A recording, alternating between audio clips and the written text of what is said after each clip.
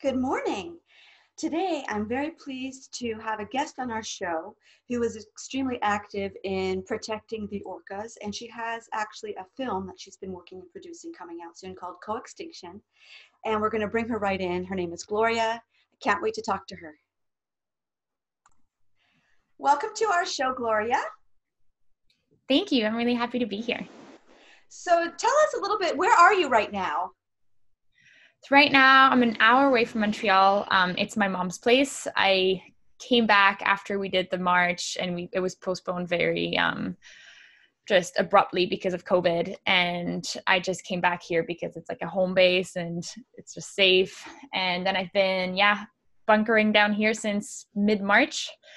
And it's in the woods by a lake, so it's honestly very, very nice. Great.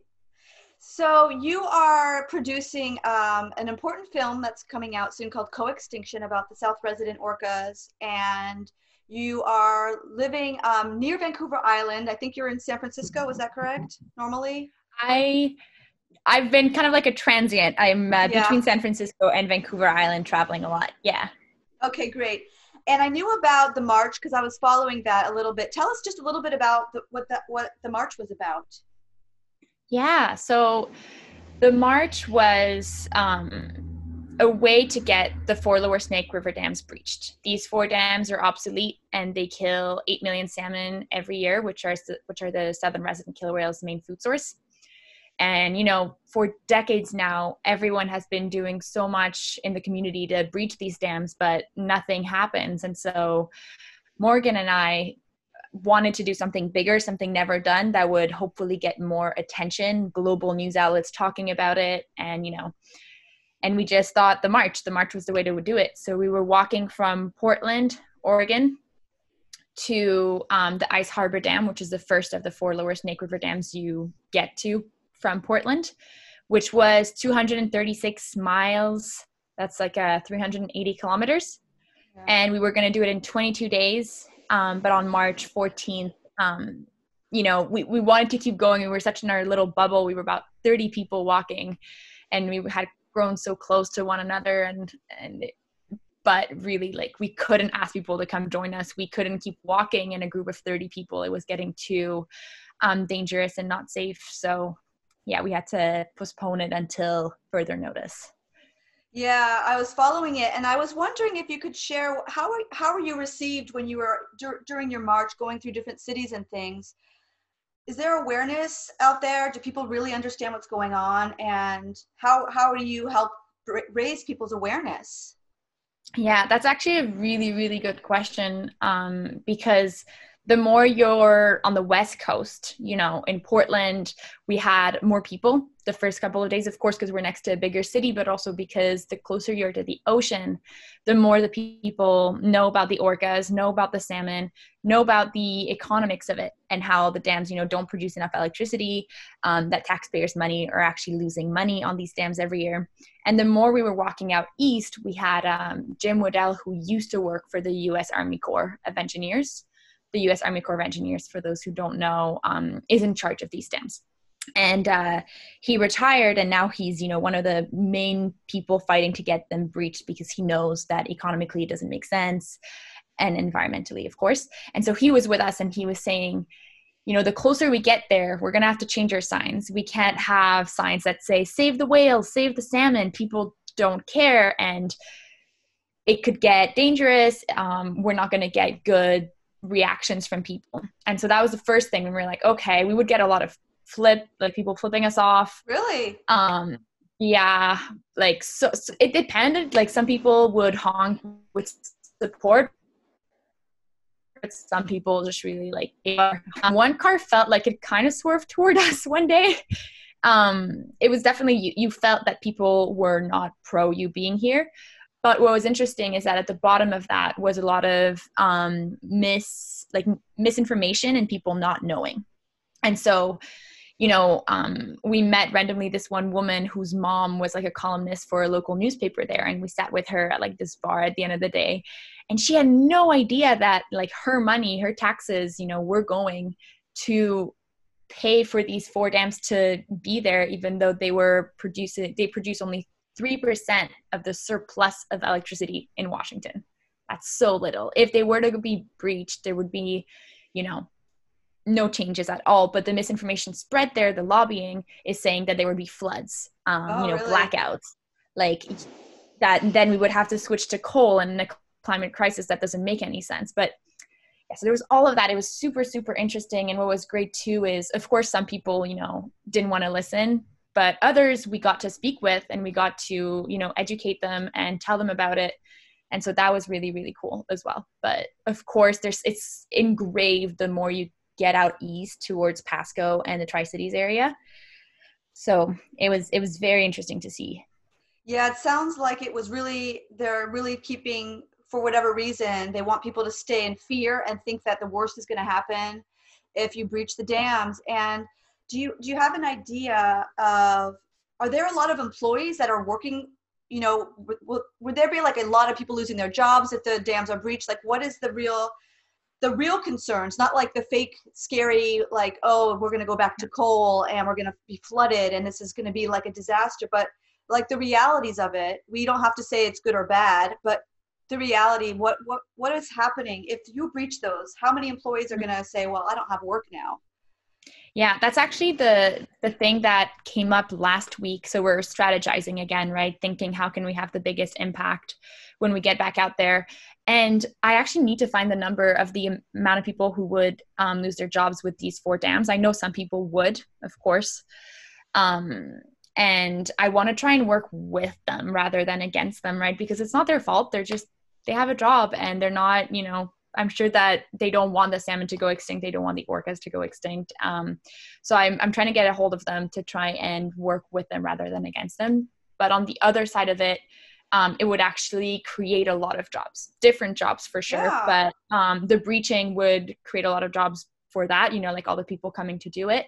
And then actually it would create this like wildlife and lushness over there, that it would be like wine valleys, tourism would grow a lot. So you could actually have like an amazing economy there. Which again, it's like shifting the mindset and getting people to, think about that and think long-term. That's so hard. Yeah. I think that's the hardest thing, is shifting people's mindset, and because maybe they would be willing to sit with you, and a few of them will become very sensitive to what's going on in the environment and start thinking like, wow, this is awful, this is happening, and I also need to eat and keep my family going, so what am I going to do? The people working for these dams, would they be able to make the switch with those people's specialties and what they know how to do? Would they be able to use that to breach the dams, or would it have to be a whole new group of people that come in to do that? I don't know. That's what I'm trying to figure out right now, is because from my understanding, I think some people would be able to, lend their expertise to them being breached, or they would be able to go work on other dams, but I'm not 100% sure about it. And so that's why I'm trying to learn about, like I've seen, Jim Waddell, who worked on these dams, and now, even as a retiree, he's doing so much to get them breached and has so much knowledge that I feel like at least the civil engineers working on these dams would be able to, continue to work. But yeah, I need to get a lot more info on that. And then the person that Jim, is that his name you said? Mm-hmm. Yeah, he must be, I'm assuming he's like 1 in a million that's out there. I mean, from the reserves and from military doing this, right? I mean, are there other people that he worked with before that are supporting him, or is he kind of alone, or how is that working out? He's definitely feels the loneliness, but there is one other person who used to work for the U.S. Army Corps as well. And the first time I met him, his name is Chris, he still worked for the U.S. Army Corps, and now he's retired, and he actually marched with us the full length, and he's this badass old man, and he just like, powered through every day. And again, he worked there, and he knows the truth, and he knows that these dams need to be breached. What makes the most sense for everyone, like for U.S. Army Corps, for Bonneville Power Administration. And again, I don't want to include people working on these 4 dams because I don't know the depth of it at this point. But Yeah. Yeah, it sounds like these are key people to making these changes because they have that expertise and they're from the army, and so people are going to know that they know what's going on, and hopefully that'll bring like more importance to this because Mhm. if we look at things from an extreme way, you were saying like people were upset when they saw your signs, like they were flipping you off or whatever, and it's like, yeah, you need that type of military person, army type guy with you that's going to, whatever he's going to exude, whatever people's stereotypes are, oh, well, like you're a hippie or whatever they think, like you don't know what you're talking about, peace and love, yay. Like people have these ideas of like black and white situations. And so it's kind of like, that sounds like the perfect balance to get people to say like, yeah, this is serious. Look, there's these army guys that are Yeah. supporting this cause too. And I think that, yeah, having all the right answers and all the right people so that people have their fears put at ease a little bit, or play on a different fear. Right? Yeah. I mean, It's like, it's crazy because he's been, his main goal now is to spread the information, and he actually started a foundation, or a 501c3, called Damn Sense, where they share all the information out there, but still there's such like a powerful lobbying behind this that a lot of the information gets lost. And when with so many people, like if you're lost in one way of thinking and that's what you've always been taught, like same with like climate change deniers, right? Like it's so hard to change that perspective. And so as much as we have him and we have all the scientists like saying all of this information, it's still very hard to like reshift the gears and to, but we're well set up. We've got the perfect team, right? So yeah. it sounds great. And I know that you are working on a film. And I spoke to somebody also that you're working with that's more of like helping raise awareness about the situation. Her name is Snow. And we did an interview with her, and she was like raving about how like powerful you are and just how great you are. And I was wondering, can you tell us a little bit about that film that you're working on?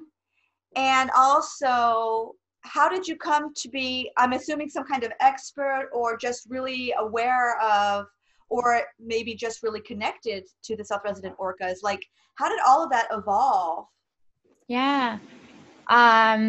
Okay, so first things first, I guess. The film you're talking about is Coextinction. It's a documentary that we're working to have done in fall, and then, do local screenings all throughout the Pacific Northwest, because so many people out there, it's their own backyard and they don't know that this is happening. So educate on the ground, and then festivals, and then show it to the world to really educate. And, but more than that, inspire people to take action, because so the documentary is co-directed, produced by me and Elena, two young women who are just Canadian and who threw ourselves into this issue because we cared. And, we need more people like this. And whether it's for the orcas or the salmon or something else, we all need to be taking one side of the battle, that is like saving the environment and saving ourselves ultimately, which is also what Coextinction is about.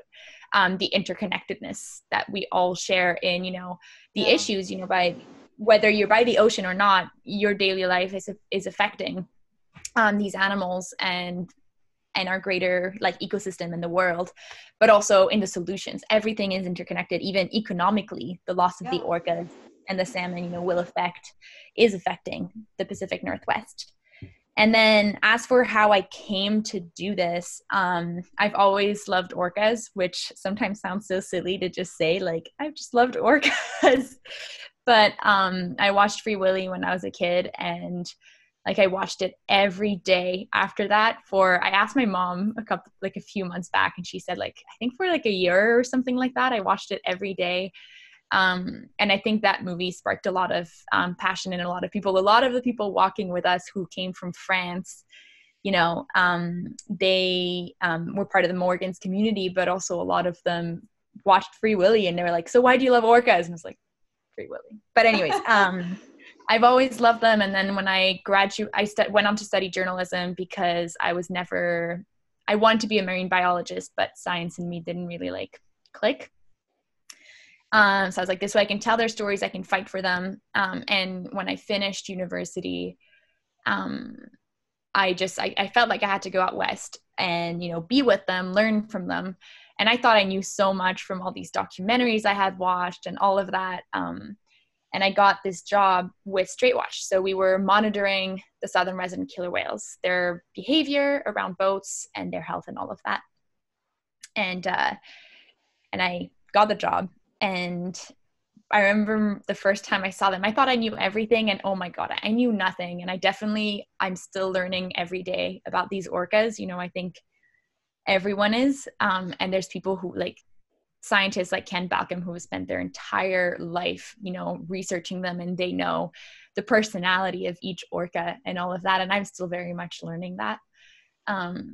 But I did a lot of the learning. I learned so much about these orcas during that summer, and as well as really understood just how critical the situation was. And that's when I decided to make a documentary, because I wanted to create an impact. And for me, that's how I thought I could do it, was with a film that could make people understand just how bad the situation is, but also make them want to go out there and take action. So this film, how long ago did you start it? We started it September 2017. So it was definitely a little like seed when I went out west to study the orcas. And I wanted to do it. And then I met Elena, and we started to work on it together, and really having someone else to work on it with helps a lot in, like ideas, and bring in more people to the team. And, it's that old saying of, if you want to go fast, do it alone. If you want to do it big and good, do it together. And so that's really what Co-Extinction has been. And it was actually named 78 at the time, because there were 78 southern resident killer whales. But as we were getting ready to go film and raising funds to go film, 3 more died. And we were like, we can't, what are we going to name this? And then that's when we realized the connection with the salmon. And co-extinction is the loss of one species affecting many other species on atrophic levels. And that's what's happening with the salmon in the Pacific Northwest. When I first saw the title, that gave me chills almost. Co-extinction to me was such a powerful, scary, almost scary title. When I first saw that, I was thinking this can be really, really powerful and really show people that interconnectedness we have. And hopefully COVID is going to push that even more, with people realizing how interdependent we are, how everything is important, not just where we live. Everything is connected, and we see it all over the world. And what's so hard, I think, for people, I was living in France, in Marseille, for many, many, many years. And if I had started looking at the orcas and the situation and knowing about it, honestly, I don't think I would have taken it as seriously as I am now that I'm on the island, which is sad. But I just feel so much more of a connection, because I feel like this is my new home, and I see how important it is. And I was living in a big city, and I think you feel really removed. And when you're not in nature a lot, I really feel that you can really feel you're not part of it at all, and not even think about it. And being in it, we have forests around us, and I can drive in 10 minutes, I can walk around the beach, and I feel so lucky. The things I see, the birds I hear, the smells of everything natural going on in the forest, the mushrooms, just everything. Even if you're at the beach, sometimes you see the otters kind of out, and you're like, wow, I feel like this is so much more important and valuable than being in a city now. This has more meaning for me, and it's so fragile and so beautiful. And I just started following different organizations that are doing their best, like yours, trying to raise awareness. And now I feel people need to know about these things. And sometimes it's disturbing. So people don't want to watch the documentary. They don't want to see it. And even recently I saw some images of things that were so disturbing. I felt that it was almost too much to have posted those type of videos. It kind of, my whole day I felt traumatized, and I thought, I want to know what's going on. And at the same time, I can't help everybody. I can't help everything. I can't help every cause. So it's kind of like you have to kind of choose different causes and right, do the best you can where you are, I guess. And 100%.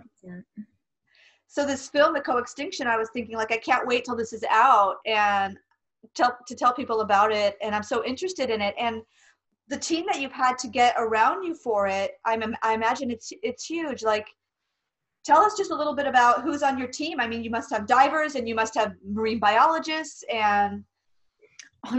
Not even, I mean, it's very funny that the team grew very organically, and it still is growing very organically. So at first it was me, then Elena and I, like, you know, like matriarchs of co-extinction, I guess, with all my little orca puns. And then Andrew Luba joined us, who is one of the producers, and he was just going to help us originally with our Kickstarter because he has done a lot. But he's a very, very smart guy, and very compassionate as well. And he, really fell in love with the project and stayed and has been, a huge part of creating this film and bringing creative input and helping with the fundraising and all of that. And he's studying environmental law, which is also cool because we get that perspective. He's very good at argumenting and, thinking of the bigger picture, it's almost funny for a film, he brings in what's our thesis behind everything else. So at the end of the film, the people have we've shifted, not just, it's one thing preaching to the choir, but also the people who aren't on our side at the beginning will see this film, want to see this film, and also be their mind will have shifted by the end of it. And so for that, the bigger overarching issue comes back to all the issues the orcas and the salmon face. It comes back to how we, like you said, relate to nature and are so disconnected to it. And it relates to us thinking that environment and economy are separate and that we can just take and take and take, which is what we're all talking about now, of course, with the climate crisis, but just the shift that needs to happen. And then what's super interesting with these issues is that they actually don't make sense economically, like the dams, the fish farms, all of that. There's an easy solution for all of them, easy in the grand scheme of things. And then we found cinematographers because as much as I love to film, I'm not an expert in filming, and we want it to be really high quality so it could, win awards, get all the buzz that it needs to really be this film. Oh, have you heard of Co-Extinction? You got to go watch it. That's how we're going to get a lot of people talking about it. So we found different cinematographers. Then we kind of had this moment where a lot of people were reaching out to us. And it was crazy. I was hopping on with everyone because I wanted to meet all these people that wanted to help. It was so cool. So many people being hey, I want to help. What can I do? And one of them, her name is Tori, was actually working for Soundwatch when I was working for Straight Watch. So it's the American equivalent of Straight Watch. And she knew everything about the orcas. So, and she was a journalist, filmmaker. So she came on and she was an extra videographer and producer. We have a composer, Julian, who's incredible. And it's really cool. We created he created, the theme to Co-Extinction. We have our own little theme now, all the really good films do, which is super exciting and we love it. Carolina, who has done amazing work with the UN, and she's from the Azores in Portugal, so she has this really deep connection with the ocean, but then this really smart way of communicating and building an organization and how to do it well, so she brings in all of that talent. Morgan, who you spoke with, she recently joined, but she has been on board for a very long time. And I'm sorry, the list is so long. I can stop saying person to person. I really love everyone. Really yeah. And, it's a lot of the time, Elena and I will take these calls, but I feel they're almost the people that they don't get to speak themselves, and well, they get to, but not necessarily in the interviews, and they're so amazing. They deserve the biggest of shout outs. So yeah, Morgan, who also has this really strong passion with the orcas, and we met through another team member, which I'll get to afterwards. And she wanted to do the We Are the Orca movement, which is she was bringing influencers from France to San Juan Island in Washington to cover the issue and bring it back to their community. In total, it was I think altogether they're probably at 4 million like a community of 4 million if you add it all up. And they got to bring the issue back, and so many news covered it in France, and it was amazing. And they were giving all this, like, all these actions that people could follow. And so we partnered with Morgan for that movement, and we really felt a strong bond. And so then we organized a march together, and then she's like, I want to join Co-Extinction and like help with all these big campaigns in France. And so now she recently just joined, which has been really, really cool. She's like a spearheader. She'll see an issue and she'll go and she'll tackle it, and she'll make sure that things change, which is so needed. And there's Emily, who is from the UK, and she's a big Sea Shepherd volunteer. So she brings in also all that like badassness. And then we have a lot of mentors who have been really huge in, giving, like, helping us with connections, but also giving feedback on the cuts we create to make sure that it's the strongest film possible. And that's pretty much the team. It sounds, I'm so excited to see it come out. It sounds amazing. And do you think it's okay? It's like for all ages. I assume it's for everybody. Yeah, definitely. We want, young kids to be able to watch it, older people to be able to watch it. Ideally, we need everyone involved. I always think a lot of people say, oh, it's up to the next generations to fix this mess. But the truth is, like, as long as you've got a beating heart, you can create create change and make a difference. So it's for all ages. I wanted to ask you then something, like, you can take a couple seconds to reflect about it, but I find that everybody can do something that's going to better the environment by just being a little more aware. So if you were to give us your advice on maybe like 3 things that anybody can do super easily, that's not going to like change their lifestyle so much that they're like, no, I'm not ready for that, but just 3 super easy things that we can do, what would those 3 things be? Yeah. Actually, we get that asked a lot. So I think the first one, which I think there's a lot that I know depending on, your financial status, and, if you're a mother of many, many kids and you come home at night and you're tired, like, I know it depends on, like where you are and who you are. But this one, I think anyone can really do. And what's great is it's not just Canadians and Americans that can do it. It's call and write to your government and to the Canadian and American government. So the climate crisis affects the orcas and the salmon. So call your government and say what you want them to do. They do take that into consideration. And if you get a lot of people calling and writing, that does in the long term have an impact. So use your voice. You have it, vote when it's time to vote, but also every day keeping your government accountable. So many times we see the government trying to get away with things and we're like, nope. And not that it always works, but it's big and you need to do it. And then of course we had so many people from Europe call and write to the governor of Washington, Governor Inslee, about the dams. And, the pressure is building, and I know that we're about to have him crack and finally say that he wants the dams breached. So yeah, contact your government, whether it's writing, calling, emailing, let them know that you're here, you're watching. And then the second one I would say specifically for the salmon and the orcas is stop eating salmon. I would even go as far as, try a vegetarian or vegan diet, reduce your meat intake if you're not able to be fully vegetarian or vegan. Just try, learn, put a bunch of spices in vegetarian food and it tastes just the same. Not just the same, but it's still very, very good. And yeah, if you can stop eating salmon, but also fish in general. We are overfishing our oceans, and, salmon is such like with fish, like you said, we're so disconnected from it. And salmon feeds this entire coast. It feeds the bears, the wolves, the birds, the orcas, the trees. When the salmon die, they decompose and they feed the trees that give us air.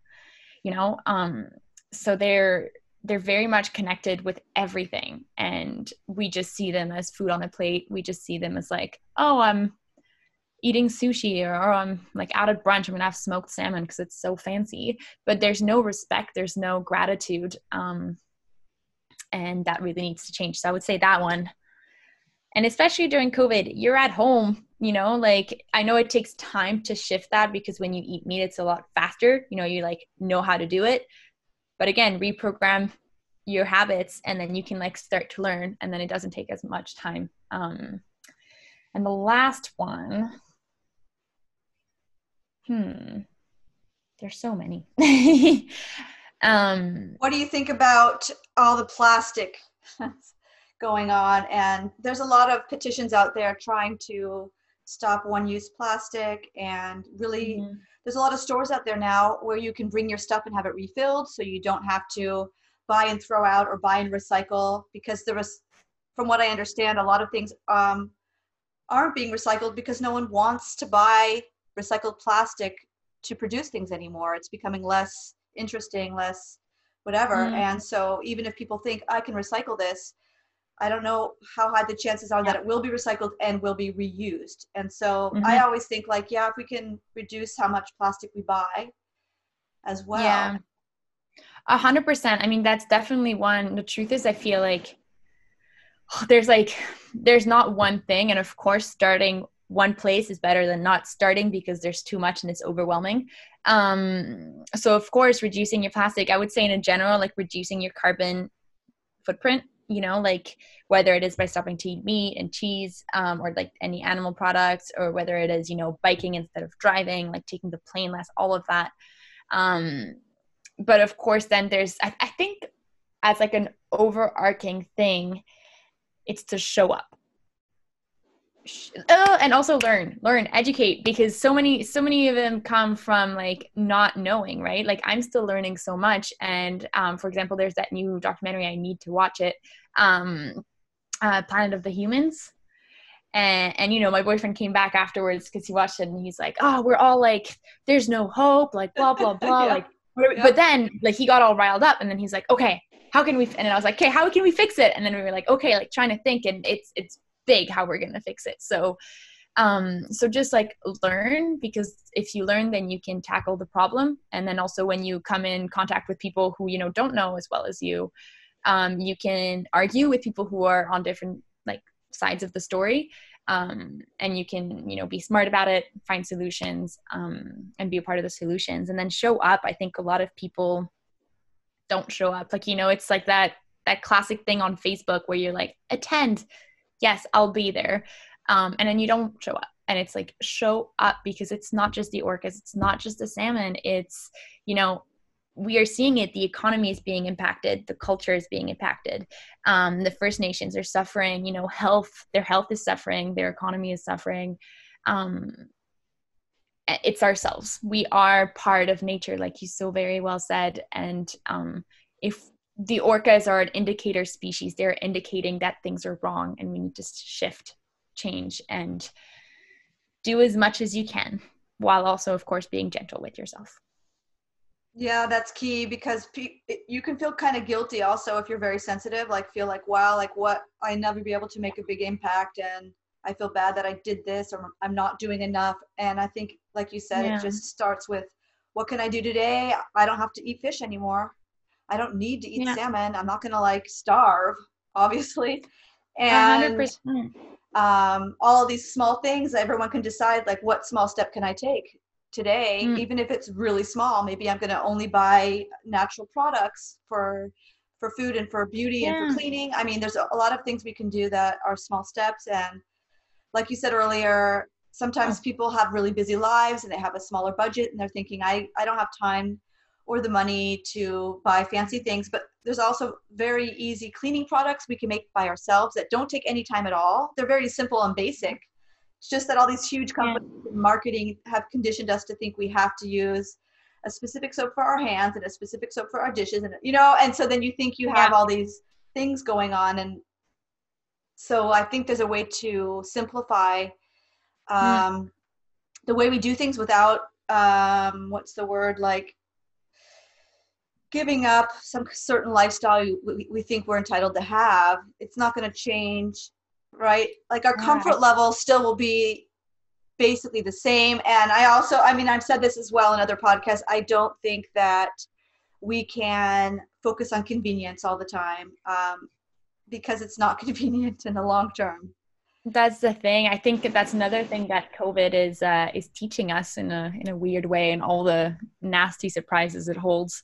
Um, you know, I can't just fly there because I want, like, do I want to or do I need to? You know? And like I know I'm away from the orcas right now. I'm away from my family who's in France. Like I'm in a beautiful place, but of course I'm like still far away from where I want to be. So it's hard, but also it's like, do I need to have this thing that I want? And I think we grew up very much like, oh, I can have this like in a button, and then I have it tomorrow. And learning that, yeah, maybe it's time that things aren't as convenient and things aren't as, fun, and like everything's just in the palm of our hands whenever we want it. And it's hard, but also unfortunately it's the reality of the situation, and we gotta do it. We do. And I think all these things, like you're taking care of so many things with this film, showing the interconnectedness, so showing the realities of what's happening with the orcas and the salmon, and showing just the fact that there are people interested in Europe that are on board with this is great, because then it does show that there's interest on an international level, and that can only help bring on more awareness, more projects all around, so that people can say, oh, I'm going to do something on the whales in Norway, for example, or however it's going to grow from this one seed in a way. And so hats off to you. I mean, that's great. This project's amazing. And also thank you so much for taking time to talk about this project with me on this show. And what I'll do is I'll also put some links on my website to some to the film, but also any helpful links that you think are helpful with awareness on what's going on. I know that there's a lot of online petitions that are very easy for people to go on to the US or Canadian governments and be able to sign petitions or find the information, so people don't feel overwhelmed. They just go and they can say, oh, here it is. Here's the information. This is what I need to write. It's not a huge deal. It doesn't take a ton of time, and it's worth it. Like you said, they want to hear from us, or they don't want to hear from us. But yeah. But the more that we can do those type of things, then we can feel that we're doing our part, Yeah. And I feel like I want to end on that like kind of rough note. And yeah. I think it's a bit of like, we've learned a lot from the March of, it's going to sound bad. And I don't want to, but I also found this quote yesterday. I'm going to read it to you because it's perfect with what I'm trying to say. It's, we have to stop telling stories about making people wrong. And I think we have to stop telling stories about hope. The reason is not because I want to make you hopeless, but really I want to make you hopeless. And the reason I do is because hope is a pretty mask of fear. There is no hope without fear. And what we need to be is absolutely fearless. That's what we need in our stories, courage and fearlessness. Okay, we got the problem. Yeah, wow, that's a bummer. Okay, but I'm not going to dwell on the problem. Let's go to work. Let's do it. And let's include everybody in our story, in our work. That's from Paul Hawken at the Jackson Wild Film Festival. And I think there's this thing that I've noticed with the March and with myself and in how I act as well. Because it's hard to see the other side of it, but there's almost like, oh, I'll do my part and then we're good. But we are tackling such a big issue that you almost have to do more than your part. And it's really hard what we're tackling, and I don't want to overwhelm everyone that's listening to this. I know I feel overwhelmed sometimes, and you just got to be like, okay, well, you feel overwhelmed and you feel like it's too big of an issue to tackle, and you know that you need to do way more than what you're doing, but then you need to kind of go back and be like, okay, but I also can do everything that I can do, and whatever that looks like for you. And then whatever, maybe you're like this really smart engineer and you can create this solution, maybe you are an artist and you can inspire people. Maybe you are a teacher and you can teach. There's so many things we can all do, but we need to remember that this issue is bigger than all of us, and we can only tackle it by, showing up doing everything you can and like fighting courageously, fearlessly. And yes, it's hard, but we have to. Yes, I like that. I like that quote, and I like that philosophy, because we need to feel like there is a certain urgency, and we need to think like, oh, I feel afraid. What am I going to do with that fear? I'm going to act on it, because it's a real fear. There's fears that are kind of not realistic, and then there are realistic fears, and what can we do about it? Well, we can still move forward even if we're afraid, because to me courage is like being afraid and moving forward anyways, being like, yeah, I'm scared, and that's okay. It's not going to stop me.